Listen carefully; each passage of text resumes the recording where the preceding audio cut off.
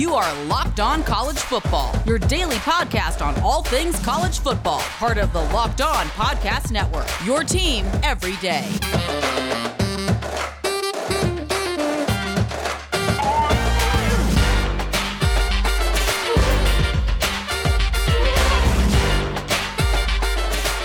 Welcome to a after Thanksgiving holiday edition of the Locked On College Football Podcast. I am your host, Patrick Kahn.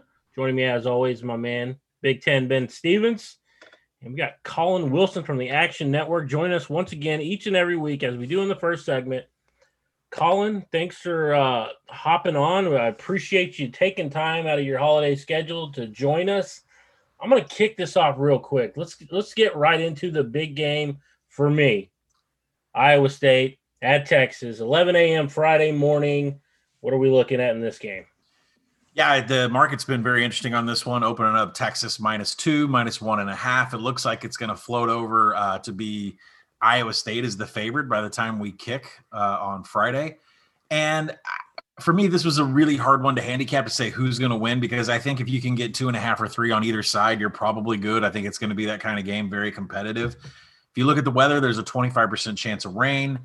There is going to be 10-mile-an-hour winds, and if you know the orientation of the stadium, that's going to be sideline to sideline and not necessarily into one of the field goal posts. So, taking all that into consideration, you have to look at what the strength of each offense is and what the strength of each defense is.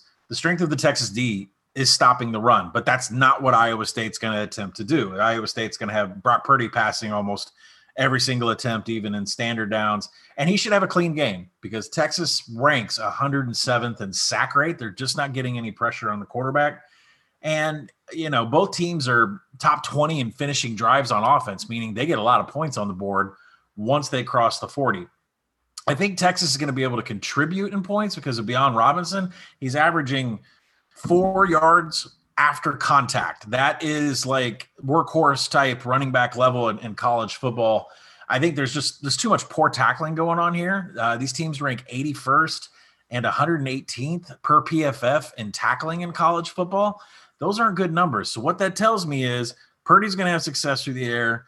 Texas is going to have success on the ground, and both teams are going to have success once they cross the 40-yard line and getting points on the board. I like the over 57. I'm staring at the live market here because I think it's going to tick up at some point. So there's 56s, 56.5s out there. 57 is your buy point. That's a little bit of a key number. I would take an over up to that number. The 2020 college football season has been incredibly strange, but the weekend after Thanksgiving in normal times is rivalry weekend, and we still have some semblance of that this weekend with the Iron Bowl. 22nd ranked Auburn visits first ranked Alabama. The big news coming out on Wednesday morning, Nick Saban, Alabama's head coach, of course, has tested positive for COVID-19. Most likely, we think, unless he beats it down like he did last time, he will not be on the sidelines for this rivalry game against Auburn, but Bama, a heavy favorite, 24.5. They are favored heading into this year's Iron Bowl. Colin, are we riding with the tide, or do you think Auburn can cover that spread? I don't think Auburn can cover the spread. And I know that Nick Saban's got COVID, and that is an issue. It's not an issue for me from an Alabama perspective of the offensive side. Steve Sarkisian makes the game plan. He calls the plays. He makes the adjustments at half. Saban really has been supporting more of Pete Goulding, the defensive coordinator, more than anything else, because Pete was his handpicked guy. He wants Pete to succeed. And sometimes the defense has struggled at times, but right now they're not. And so if you go and you look at the Auburn side of the ball, if you take Saban out of the equation, I'm not really sure he's worth more than a point or two to the spread. But if you get past that, Auburn's got serious injury issues. We're talking both tackles, left tackle, right tackle, and Tank Bigsby is still listed as questionable. He couldn't even finish the Tennessee game. And if you listen to Malzahn during his Monday presser, he's not too confident any of these players are going to play. He was pointing to Brendan Coffey, a JUCO transfer, to come in and play tackle, blindside tackle. Austin Troxell is going to get the call at the other tackle position. Limited snaps, but in grading, he wasn't that good in run blocking and pass blocking. If Tank Bigsby is not there, there's literally nothing here for Auburn to try to score points, or at least to give Bo Nix enough protection to hit those fantastic wide receivers. Tank Bigsby, if you look at his numbers, 527 rushing yards on the season, 357 have come after contact. The guy dies to be hit so he can run even more. Assuming full health. Let's say the tackles were fine. Let's say Tank Bigsby is going to be fine. Auburn has to deal with Najee Harris. They are one of the worst ranked teams in the country on the defensive line in line yards, power success, stuff rate. Those are all fancy terms for me saying they can't control the trench whatsoever on the defensive side of the ball. This Bama offensive line is top 15 in every category. I think they're going to steamroll them. And one little thing that people don't realize, those Bama teams that we made fun of a couple of years, well, at least we did on the Action Network podcast, about how they can't win the national title because their secondary gives up too many big plays. That's gone. They rank 6th in PFF in pass coverage. So that is not a problem for them. And listen, I think this could be ugly. Every single aspect of this, especially with the injury concern, this could be ugly. If the news of Saban wants to knock that number down a little bit, I will happily oblige and put some more money into the Crimson Tide. Well, I mean, I think you're dead on. I don't think the Saban news hurts as much as maybe people want it to hurt, because obviously people want Alabama to get knocked down a little bit.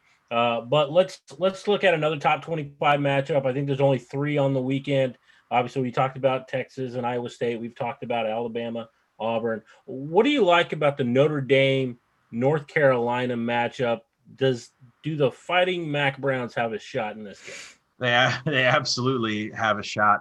I think this is we'll just skip right forward to where you guys asking for the pick of the week. This is the pick of the week. Ooh, right. I think North Carolina has not just a shot to cover this game. They have a shot to win this game outright. And I think there's a lot of people eating a lot of what Notre Dame has produced so far. And I get it. You beat Clemson. That's a household name. That's a former national champion. But they were in transition to a backup quarterback, although he doesn't play like a backup. It's still a change to a backup quarterback. But more importantly, Clemson was without their top linebackers who are excellent in pass coverage. We knew the story there. Notre Dame hid their passing game the entire season, ran the ball, grinded it out. And then once it became time for Clemson, all of a sudden they had all these pass plays because they had been hiding them all season long. And you tack on the fact that Skowski, Jones, there were some really key players. Thomas on the defensive line wasn't there for Clemson. It was just a perfect storm for Notre Dame to get that win. Now we go on the road. Now there's film of Ian Book of what he can do when he decides that he's going to pass. Now, I'm not saying North Carolina's defense is any kind of juggernaut and can stop that, but the first thing that came out of Brian Kelly's mouth when he hit his Monday's presser was Sam Howell hitting the glance route. That's all he could talk about was Sam, because he knows that he is in trouble. This secondary, 11 players on the Notre Dame defense have given up at least a 20-yard pass. 3 of their secondaries have given up at least a 50-yard pass. And let's go and do some comparisons here real quick. You say, well, they played Clemson and they beat Clemson.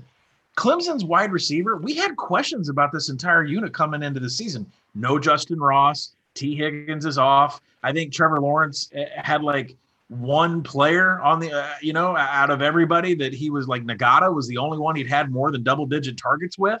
I mean, We're talking about a wide receiver core with Clemson that currently ranks around 30th. And North Carolina is, I think, 6th per PFF grading. And we're talking De'Ami Brown. We're talking Javonte Williams, who averages 11 yards after catch, one of the top in the nation.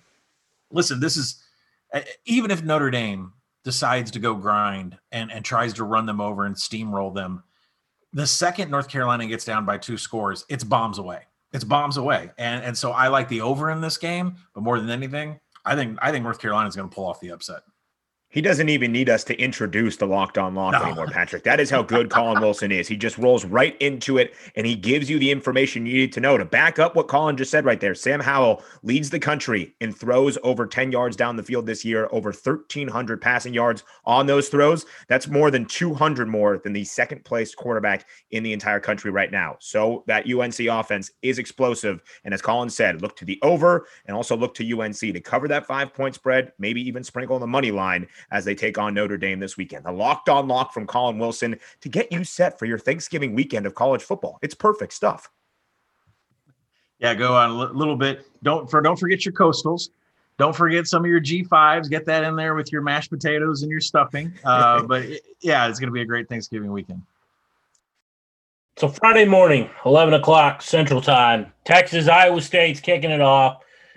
But to get ready, to get in my mood for this football game. I'm going to reach into my fridge, and I'm going to pull out the beer that's made to chill. I'm talking Coors Light to get me ready to watch Sam Ehlinger in his final home game as a Texas Longhorn, in his home state, in his hometown.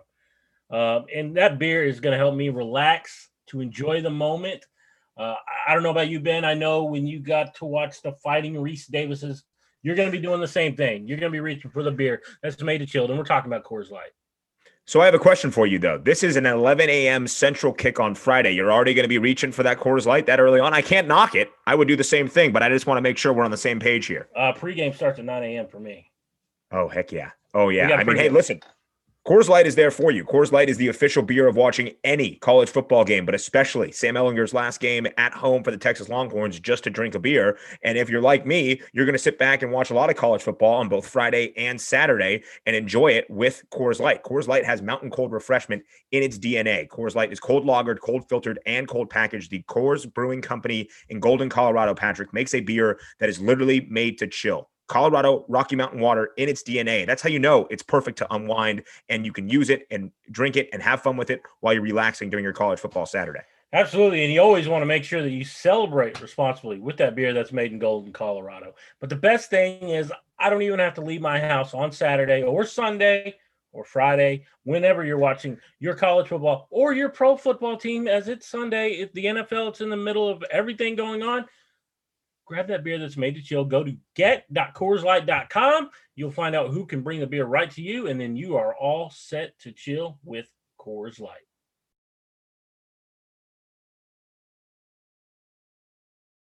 All right, as we're getting ready to set you up for SEC, ACC this weekend, I just want to remind you, on Monday, Candace Cooper's going to be back on the Locked On College Football podcast. Maybe she's going to be talking about a big upset this weekend. Number 25, North Carolina. Number 2, Notre Dame. It's possible.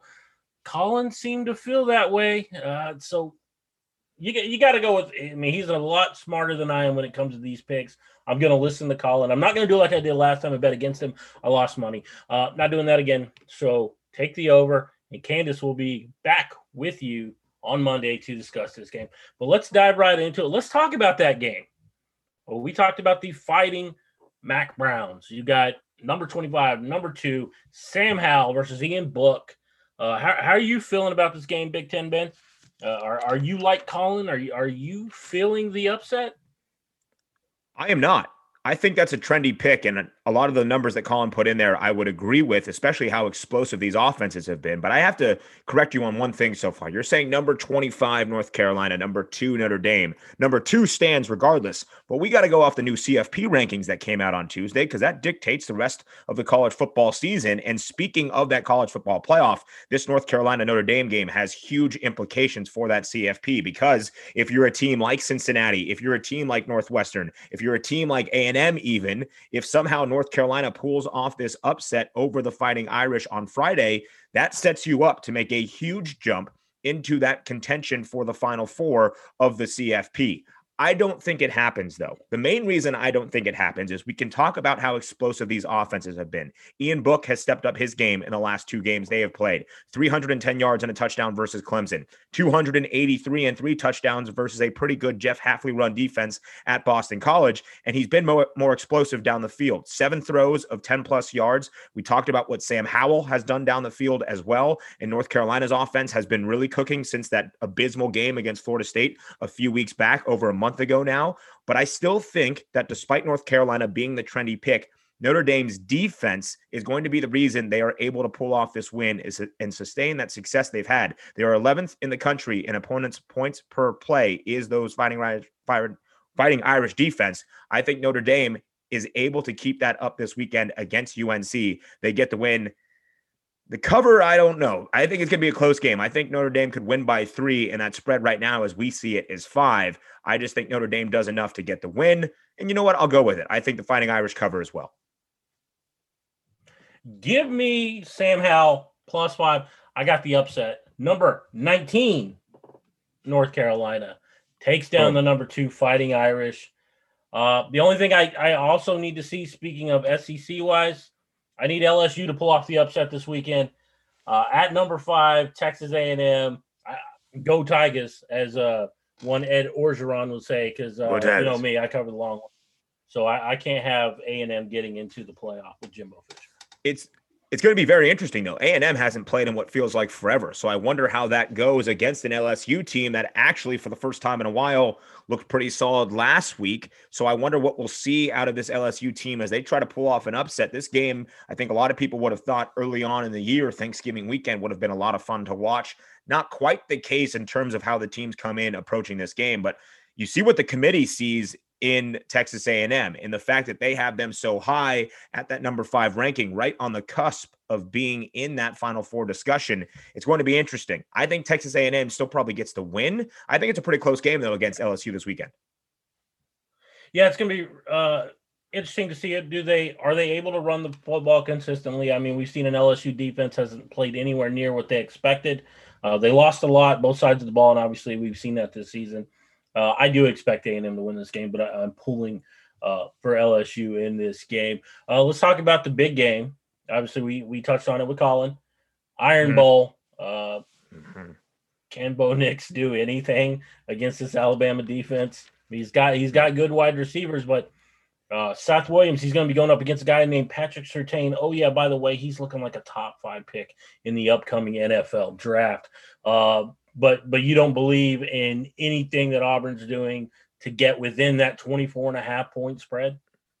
Bo Nix in this rendition of the Iron Bowl will not be the same Bo Nix that we saw last year in 2019 when the Tigers pulled off that huge upset over their rival Bama. But Bama's offense right now this year is the best in the country, the most efficient. That passing game is looking incredible. And I think Mac Jones has really started to earn the benefit of the doubt from everybody across the college football landscape. It's not just because he has such talented weapons at his disposal. He is making the plays he needs to, and he's not making any bad plays. He's not just taking advantage of those explosive targets and throwing the ball down the field and saying, oh, I hope this goes the way. He's not turning the ball over. He's not even making turnover-worthy plays. I think this Bama offense is far too good, will put up way too many points for Auburn to be competitive with. And the fact that the Tigers will most likely not have Tank Bigsby, as Colin touched on, they did not have a positive EPA on rushing attempts last week when Tank Bigsby went out. That was the first time all year. If they don't have him, they don't have near the offensive firepower enough to keep up with Alabama this week. I think Bama covers the 24.5-point spread. I think it's going to be an ugly Iron Bowl that Bama dominates from the start. Yeah, we're a far cry from where we were at the beginning of the season because people were talking about when is Bryce Jones going to take over at quarterback. But Mac he's having this Joe Burrow-esque rise as we saw last season because nobody was really talking about Joe Burrow either as the season progressed. And look where they're at. And Alabama's having a similar rise. So, that's going to be a huge matchup. I like you. I think Bama rolls in this game. I don't mean that, just in saying roll tide, but I think they're going to roll. It's not tongue-in-cheek. I do think that they roll Auburn in this game. Auburn has been too inconsistent for me to believe that they can somehow find a way to put it all together against one of the best teams in the country, the number 1 team in the country as far as the college football playoffs. Okay. Any other SEC games that you are looking at for this weekend? I mean, I know it's a tough slate outside of the Big Iron Bowl. I feel bad for Kentucky, the fact that they have to play Bama's offense last week, and now they get the most potent passing attack in the country in Florida. They're just going to be allowing a lot of points, but we have to see what this Gators secondary can do. 8th worst in the country as it stands right now in guarding against the pass. And if Florida wants any shot at Bama, if they want any shot at a college football playoff run, that secondary needs to shore up and shore up quickly. I think this will be more of a what can we expect from Florida defensively against Kentucky, because we know that offense is going to put up a lot of points. And then flipping back over to the ACC real quick, 3rd-ranked Clemson jumping the Big Ten's Ohio State Buckeyes in the CFP rankings, at least where it comes from the AP poll. Clemson gets Pittsburgh this week. It's almost like that classic ACC title game that we've seen 2 of the last 3-4 years, whatever it's been. Both defenses pretty stout. I expect Clemson, though, with all the talk from Dabo Swinney saying that Florida State ducked us, from Trevor Lawrence having 2 weeks off due to COVID and was supposed to make his return last week and now gets his shot against a Panthers defense that's not terrible, but still has some flaws. I expect Clemson to come out and put up a lot of points against Pitt. Yeah, I expect the statement to be made for a pissed-off Clemson team who believes – I think Dabo speaks for that entire team. I think they all thought the Seminoles were ducking Clemson last week as that game got canceled. All right, but coming up next, we are going to get into the bigs. We're talking Big Ten football. We're talking Big 12 football. We're going to get you for the slate of games plus our Locked On Lock of the Week.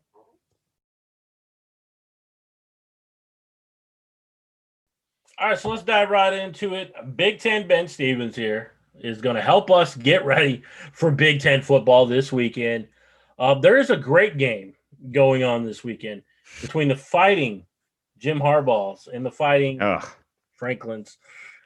Penn State, Michigan, what happened? That's where I want to start. What happened to these with who? With both teams? I mean, they're both terrible. The Yes, offense has been so inconsistent for both sides. That Penn State offense has been stagnant. It seemed like Will Levis was going to come in and provide that spark. He got benched by the guy he benched initially in Sean Clifford. So who knows who's going to start for the Nittany Lions on Saturday against Michigan. And Michigan's offense now also going through its own turmoil. It looks like Cade McNamara, by all indications, mainly from the other players on Michigan's team, not their head coach Jim Harbaugh or their offensive coordinator Josh Gaddis. It seems Cade McNamara will start under center for the Wolverines, but this is an abysmal game. And the fact that ABC and the ESPN family of networks decided that this should be the noon game on national television, like even as a Big Ten guy, I can't get up for that one on Saturday morning or Saturday afternoon, depending on where you're watching. For me, it's 9 a.m. Pacific now. And like the fact I got to roll out of bed and watch that one. The two other games in that noon Eastern slot, third-ranked Ohio State visits Illinois and Maryland visits 12th-ranked Indiana. Those games, much more intriguing to me than Michigan and Penn State. And who would have thought we would have said that at the start of the season? You could throw in a lot of stats here, right? You could talk about how bad both teams have been. For me, it's pretty simple. I just think Penn State cannot start 0-6. I just don't see it happening. They haven't played exceptionally well in Ann Arbor. They haven't won in Michigan's home stadium in the big empty house since 2009, but I like Penn State. My real pick here, though, take the over of a 58.5 point total because both defenses rank tied for second to last in the Big Ten Conference, giving up 36 points per game. It's going to be a high-scoring game because both defenses just aren't great. I would lean the over of that 58.5 point total, and if you're making me pick this terrible game, unfortunately, I'll say Penn State covers as a 2-point underdog as well. Flipping on to the other side of the Big 12 this weekend, obviously we're going to get into Iowa State, Texas here in a bit. The Oklahoma at West Virginia game is very intriguing to me. I believe it's Oklahoma's a 10-point favorite on the road. Last check. This West Virginia team is a very good defensive team. I think it's the best defensive team that Spencer Rattler is going to go up against. I know they played Oklahoma State a week ago, but I still think West Virginia has a slightly better defense overall as far as across the board. But again, West Virginia has not lost this year at home. And they also, took care of some other teams in Morgantown that, many thought that would come in and smack them around, and they did. They have a really good defensive team. They run the ball very well, so that's going to be interesting to see that matchup. I still think Oklahoma wins this game, but I do think West Virginia has enough defensively to help cover in this game. But I still think Oklahoma wins. It's going to be huge because teams like Oklahoma State and Iowa State are going to be watching this game because if Oklahoma loses, that really changes the Big 12 championship dynamic that's going into this weekend. I don't know if you feel similar on the West Virginia-Oklahoma game. I think it's been incredible to see how the Sooners have bounced back, and mainly Spencer Rattler bouncing back. But you've got to look at Ramondre Stevenson and what he has brought to that Oklahoma offense. When he's been back now in these 3 games, it has made them much more two-dimensional, has made them much more explosive. He's really the reason that I turn to when I think of why OU is starting to play so much better than they were at the beginning of the season. You could also add in the fact that since Ronnie Perkins has come back off of suspension, they've given up 10 less points per game in Big 12 play. I think he already has 3.5 sacks, 6.5 tackles for loss. His presence up front has really helped that Oklahoma defense. And I think there's a reason why a lot of the Big 12 is looking at Oklahoma thinking, can somebody beat them, please? Because we don't want to play them in the Big 12 championship.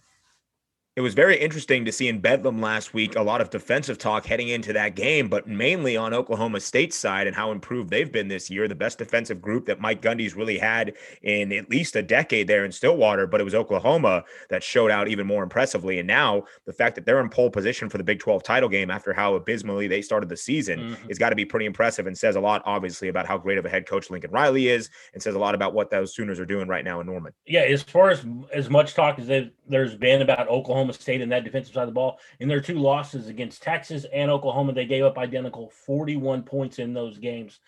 So the defense let them down in those games.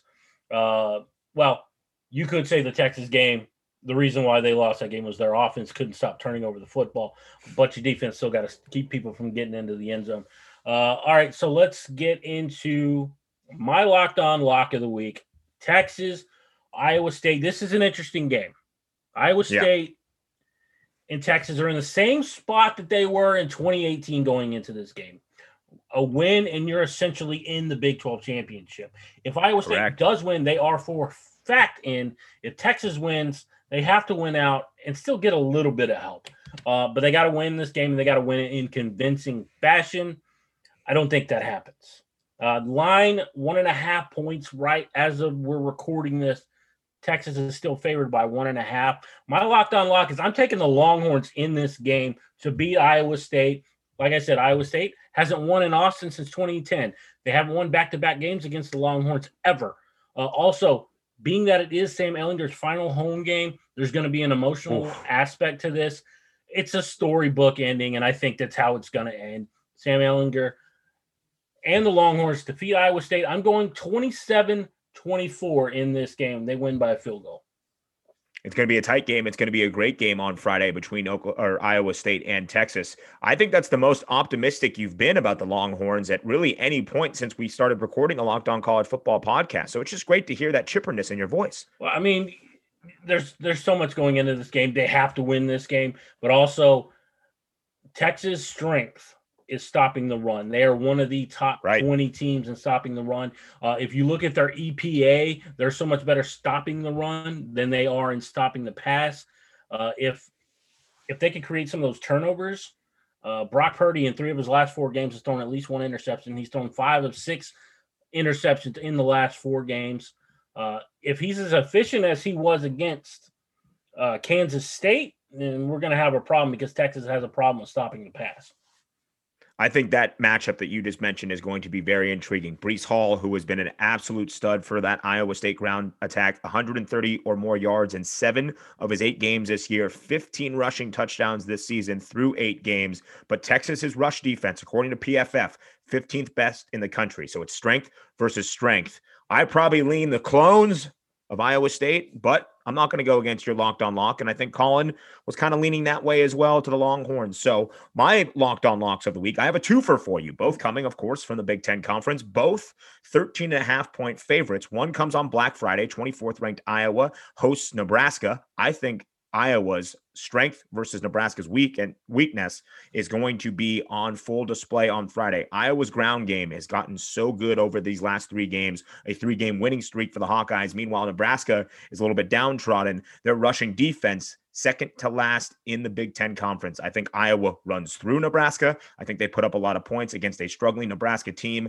and that Nebraska offense, especially that passing attack, hasn't really done much for the Huskers these past couple of weeks. I would take Iowa as a 13.5 point favorite. Another 13.5 point favorite, the 8th ranked Fighting Reese Davises, the Northwestern Wildcats, take on Michigan State this week. Michigan State coming off an idle week they did not expect due to their game being canceled against Maryland this past Saturday. Northwestern, though, has that defense rolling. 15 takeaways, tied with Indiana at the top of college football rankings.